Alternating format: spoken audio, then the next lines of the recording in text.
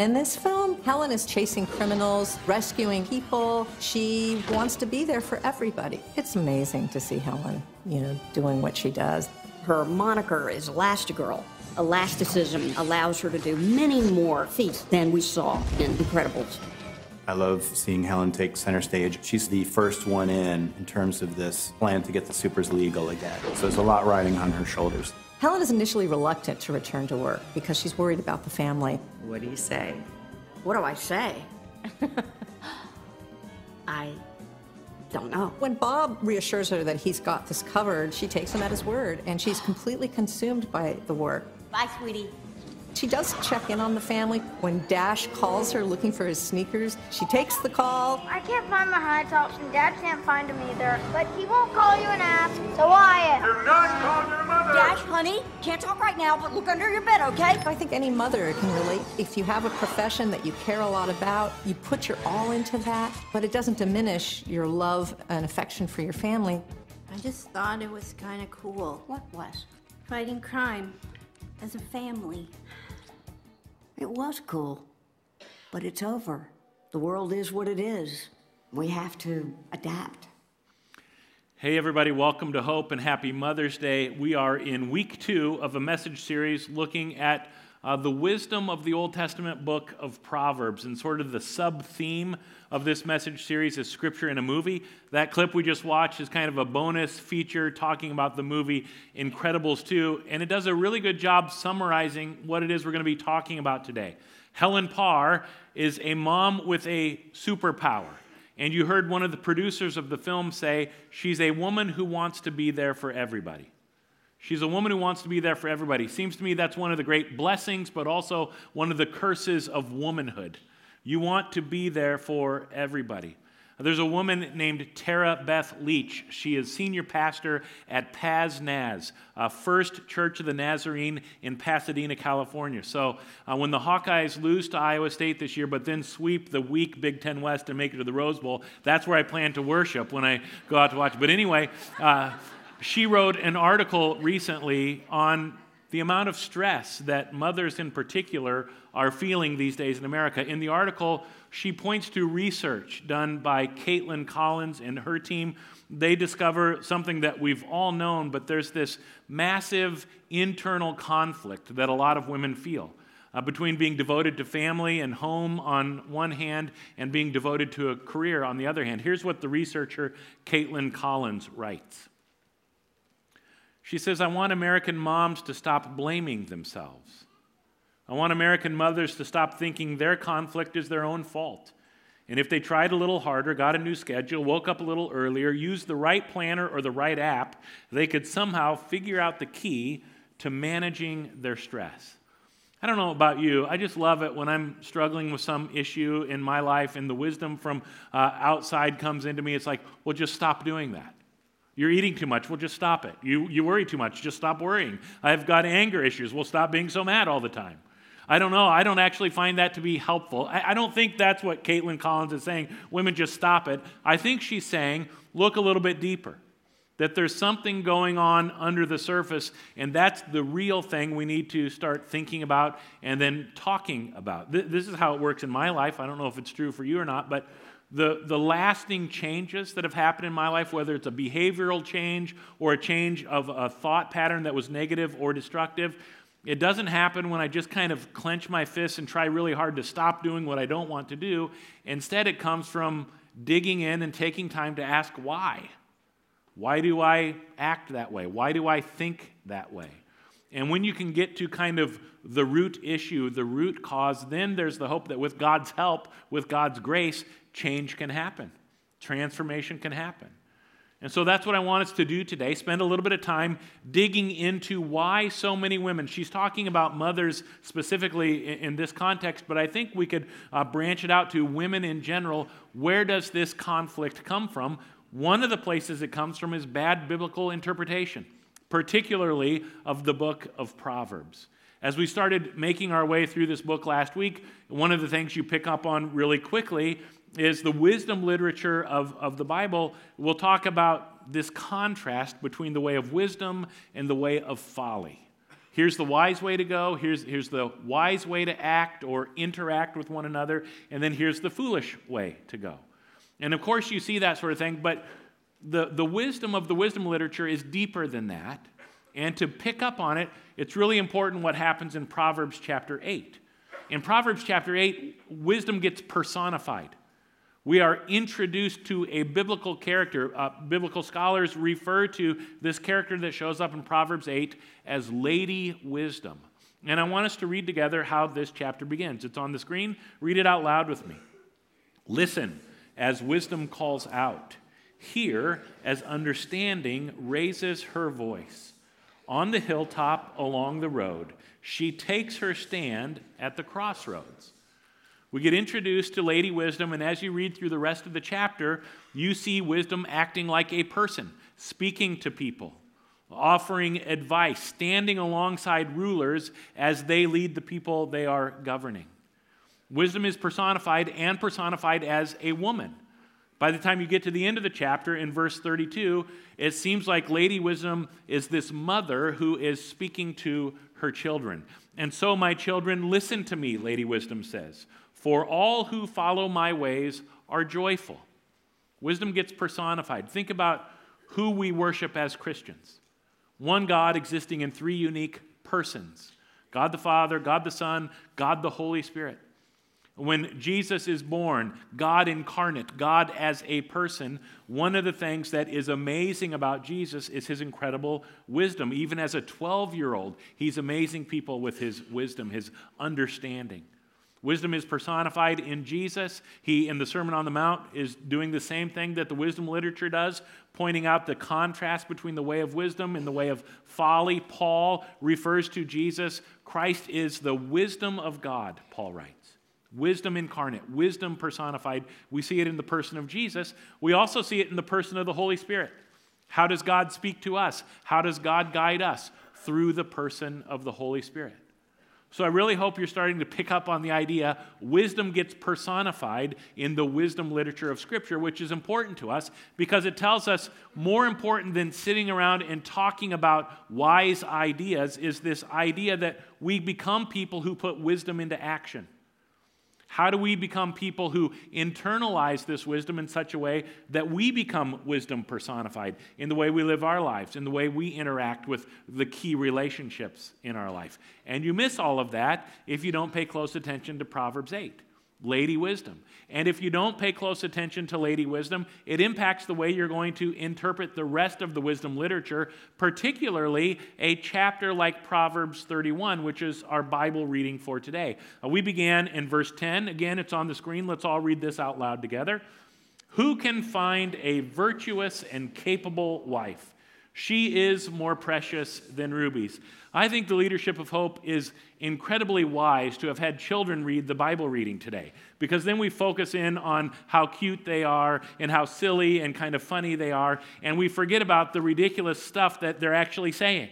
I mean, if you paid attention to what's being said in those 22 verses, it feels like this absolutely impossible to-do list or job description for a woman. Here are all of the things that you need to do in order to be a virtuous woman. Here are all the roles that you need to fill, or else we're going to view you as an incapable woman. And if that really is what Proverbs 31 is about, then it's no wonder women are running around underneath this heavy, heavy burden of stress, trying to live up to something, some ideal that is impossible to live up to. But what if that's not what these 22 verses are about? And maybe it's that number 22 that should be the first clue that there's something else going on here. The Hebrew alphabet has 22 letters.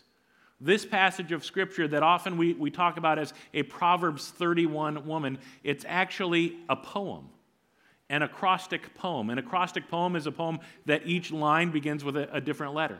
And so each of these 22 verses begins with a different letter of the Hebrew alphabet. And the wisdom writers in the Bible do this in multiple places. Psalm 119 is one example.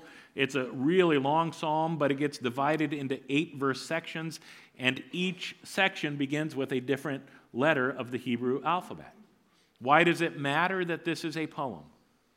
Well, we interpret the meaning of poetry very differently than we would interpret the meaning of, I don't know, a textbook or something like that.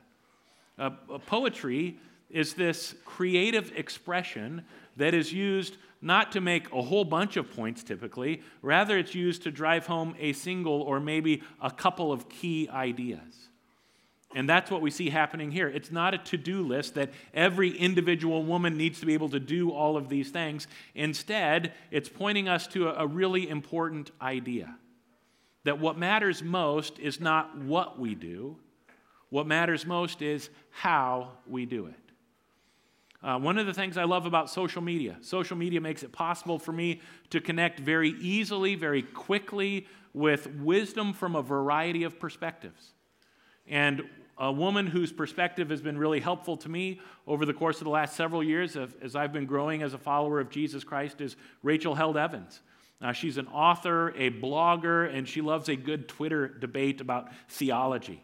Rachel Held Evans a couple of weeks ago was battling an infection. And so she took some medication, had an allergic reaction to the medication, and began having uncontrollable seizures. So the doctors put her into a medically induced coma.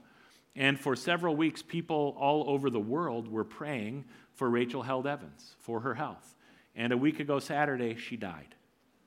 37 years old, just seems so completely random and unbelievably tragic. 37 years old, leaves behind a husband, a young son, a daughter who turns 1 next week. And I'm following along on Twitter as many of the people close to Rachel, some of her closest friends, one of the things they started to do was share on Twitter these notes of encouragement or wisdom that they had received from Rachel. Maybe they were pursuing a career as an author. Maybe they were following a call into ministry, and maybe they were in a denomination where they didn't actually look too highly on women in leadership. And so Rachel would send these notes of encouragement. And at the end of almost every note that these women were sharing, Rachel would include this line. She would say, "Remember, you are a woman of valor." Remember, you are a woman of valor. It comes right from this verse, Proverbs 31:10, that gets translated in the New Living Translation, "Who can find a virtuous and capable wife?" Another way of translating it would, "Who can find a woman of valor?" The Hebrew word underneath all of it is chayil. And chayil shows up a couple of different places in the Old Testament. It shows up in the life of King David. King David, who grew up a shepherd boy, who becomes the king. He's a warrior, but also a poet, a songwriter. He writes some of the wisdom literature of the Scriptures, many of the Psalms, songs that are written by King David. And so we're going to actually look closely at King David next month, in the month of June, as we work our way through the book of 1 Samuel. We'll learn a lot about leadership from King David. There's a passage in 2 Samuel 23 that talks about David's mightiest warriors. It takes an entire page of my Bible to talk about these 30 men who are kind of like the special ops team for David's army. Really strong, really heroic, really brave men. And here's the description of one of them, 2 Samuel 23, verse 20. There was also Benaiah, son of Jehoiada, a valiant warrior from Kabzeel. He did many heroic deeds, which included killing 2 champions of Moab. Another time, on a snowy day, he chased a lion down into a pit and killed it. The Hebrew word that shows up in 2 Samuel 23 is the same Hebrew word that shows up in Proverbs 31, chayil. And the translators, when they're talking about David's mighty man, they translate it a valiant warrior. And when they're talking about a Proverbs 31 woman, they translate it a virtuous and capable wife. That's interesting, isn't it? Another passage that's helpful to understand what are we supposed to be thinking about when we think about a Proverbs 31 woman is the story of Ruth. Ruth marries a man whose mother is Naomi. And when this man dies, Ruth and her mother-in-law, Naomi, they have to leave the place where they are living, and they move back to Bethlehem, which is where Naomi grew up. And what you have to remember is in that culture, the way things were set up, the way society was set up, to be a widow was a very scary thing. It meant you were vulnerable. It meant you were impoverished. And so Ruth is trying to figure out, what do we do? She decides to take a job, and her job is to go through the fields that have already been harvested and hope that the landowner is kind enough to let her gather up whatever grain has fallen to the ground after they've harvested. And those scraps would be what she would use to feed herself and to feed her mother-in-law, Naomi. In the process of doing this, she meets a landowner named Boaz. And as the story continues, Ruth will end up marrying Boaz. They will end up having children. They become the great-great-grandparents, I think, of King David. But before they get married, before they have children, Boaz says to Ruth, "Everyone in town knows you are a virtuous woman." It's the same word that gets used in Proverbs 31. So part of what I want every woman in the room to hear, if you have ever been made to feel like you are somehow less than until or unless you get married, until or unless you have children, that is not a biblical idea. This word chayil, it means strength, it means force, it means ability, and it gets applied to all kinds of women, not just mothers, not just wives, all kinds of women. But somehow over time we have reduced its meaning, and especially as we're talking about Proverbs 31, we've reduced this idea of a woman of valor. It simply means there are a whole bunch of roles that you need to fulfill dutifully. And a lot of times the message that gets communicated to women in church world is, here's your highest calling as a Christian woman. You can be a wife and you can be a mother. And I'm not trying to take anything away from those callings. Those are great callings, but they're not your highest calling as a Christian woman. The highest calling for a Christian woman is to be a follower of Jesus Christ wherever that might lead you, whatever that might mean for you. Where is God calling you? And so I'm so grateful for women like Rachel Held Evans who remind us it's not about what we do, it's about how we do it. That's what it means to be a Proverbs 31 woman. That's what it means to be a woman of valor. Here's what Rachel writes. If you are a stay-at-home mom, be a stay-at-home mom of valor. If you are a nurse, be a nurse of valor. If you are a CEO, a pastor, or a barista at Starbucks. If you are rich or poor, single or married, do it all with valor. A Proverbs 31 woman, a woman of valor, is a woman who is incredibly strong and courageous and filled with godly wisdom, which means a Proverbs 31 woman is just as much Arya Stark as she is June Cleaver, or Helen Parr, this superhero in this movie, Incredibles 2. At the beginning of the movie, they've made being a superhero illegal. Because superheroes, as they're getting the bad guys, they cause a lot of damage to streets and roads and infrastructure. And it just costs too much, so they make it illegal. I was actually reading an article that I found kind of humorous on Rotten Tomatoes.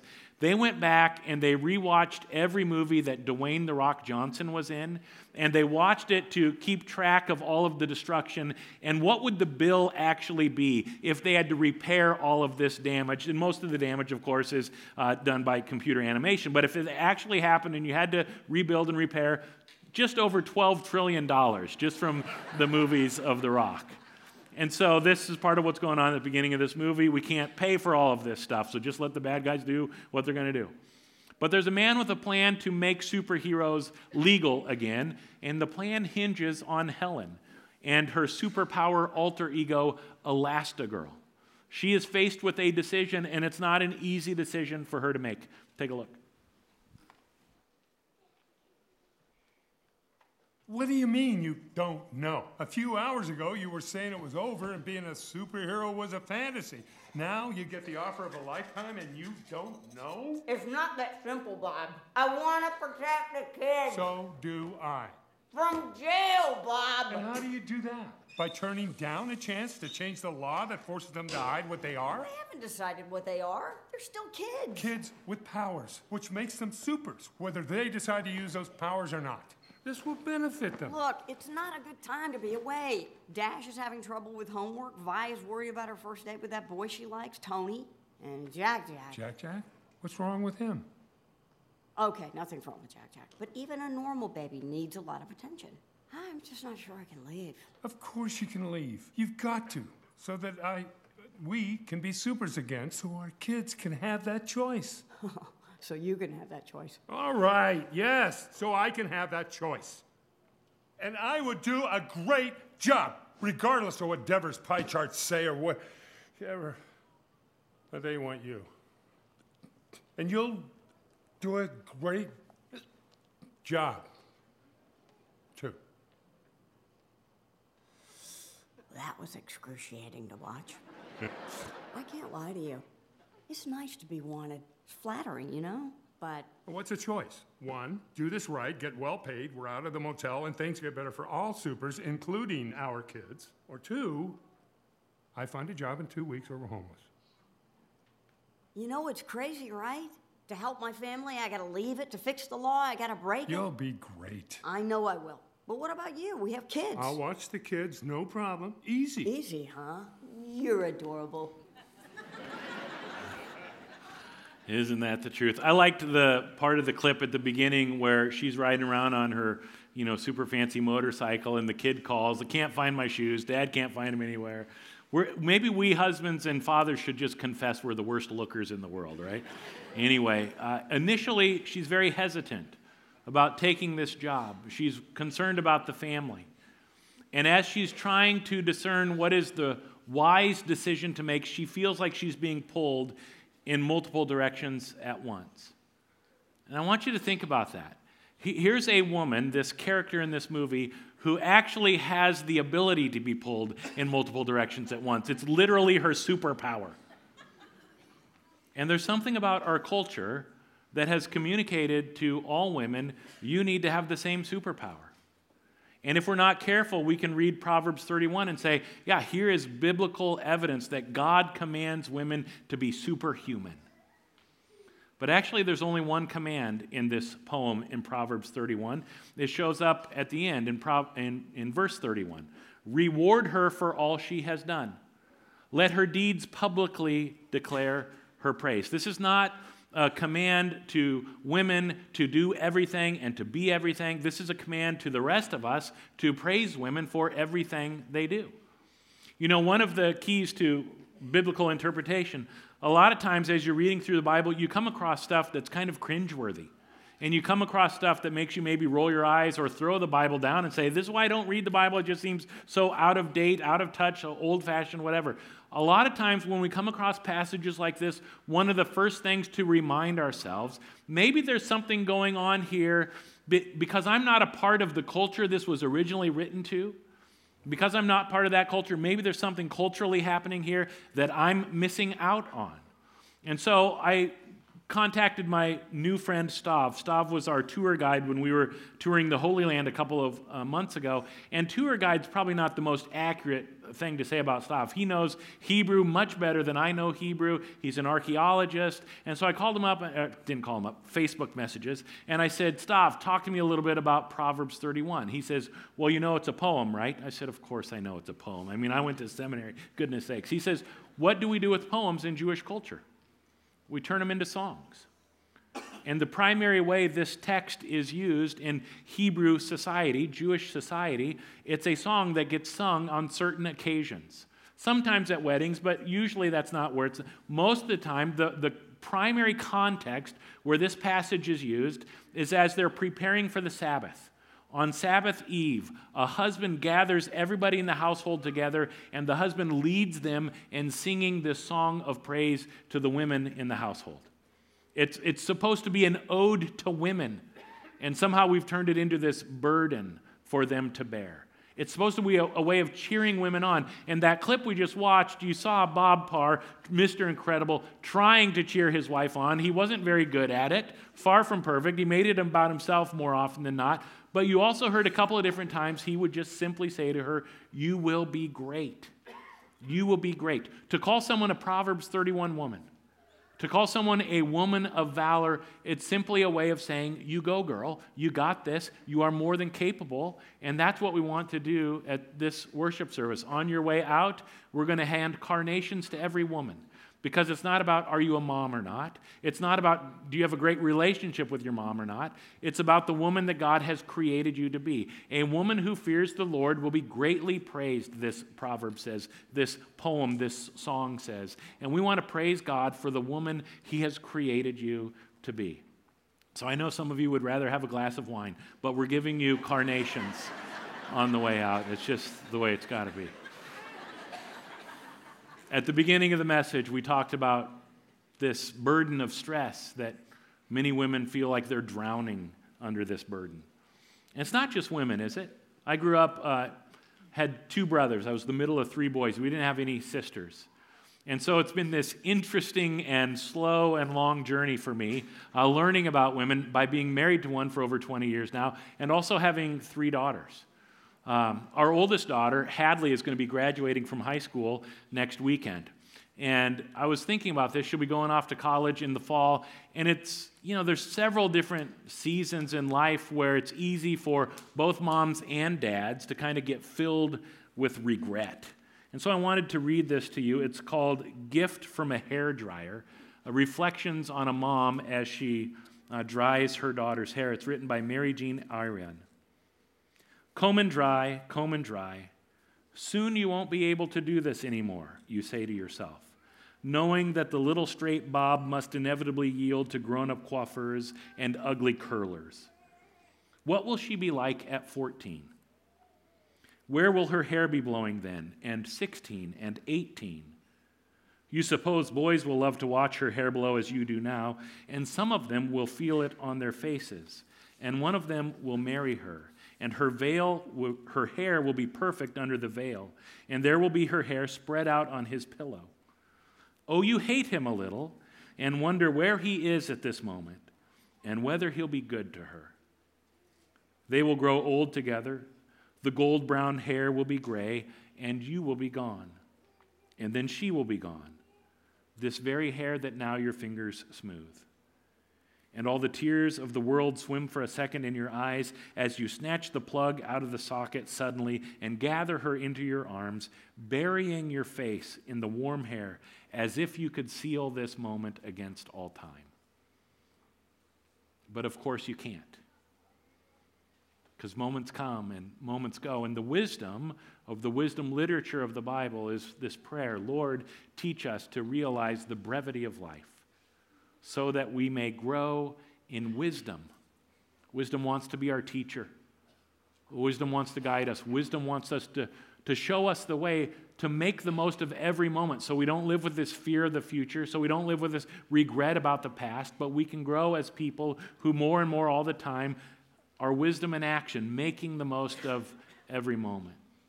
When Hadley was born, I was going to seminary. We lived in Portland, Oregon, and there was a CD that we listened to on repeat like all the time. And so in this last month, as we've been getting closer and closer to graduation, my wife Wendy and I have been listening to this CD again. It was called Golden Slumbers, and it was this light jazz version of, songs and lullabies that were intended to put babies to sleep and make new moms and dads cry, and it did a pretty good job of it. It had some songs you might expect, Brahms' Lullaby, Twinkle, Twinkle, Little Star, but it also had the Beatles' Blackbird, or You Can Close Your Eyes by James Taylor, or Isn't She Lovely by Stevie Wonder. And so I asked Kyle and Nigel if they would play Isn't She Lovely. Remember, it's a light jazz version of it. And while they play it, there's going to be some pictures on the screen of students in our congregation who are going to be graduating from high school in the next couple of weeks. So as you listen and as you watch, I don't know what moment of life you are in these days, but I wonder if maybe the prayer could simply be for God to help you become a person who grows in wisdom and in stature and in favor with God and all people.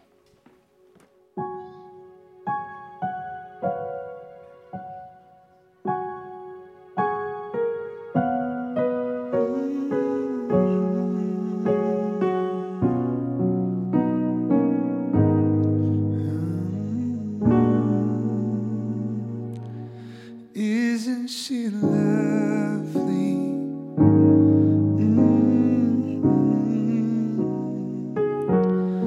Isn't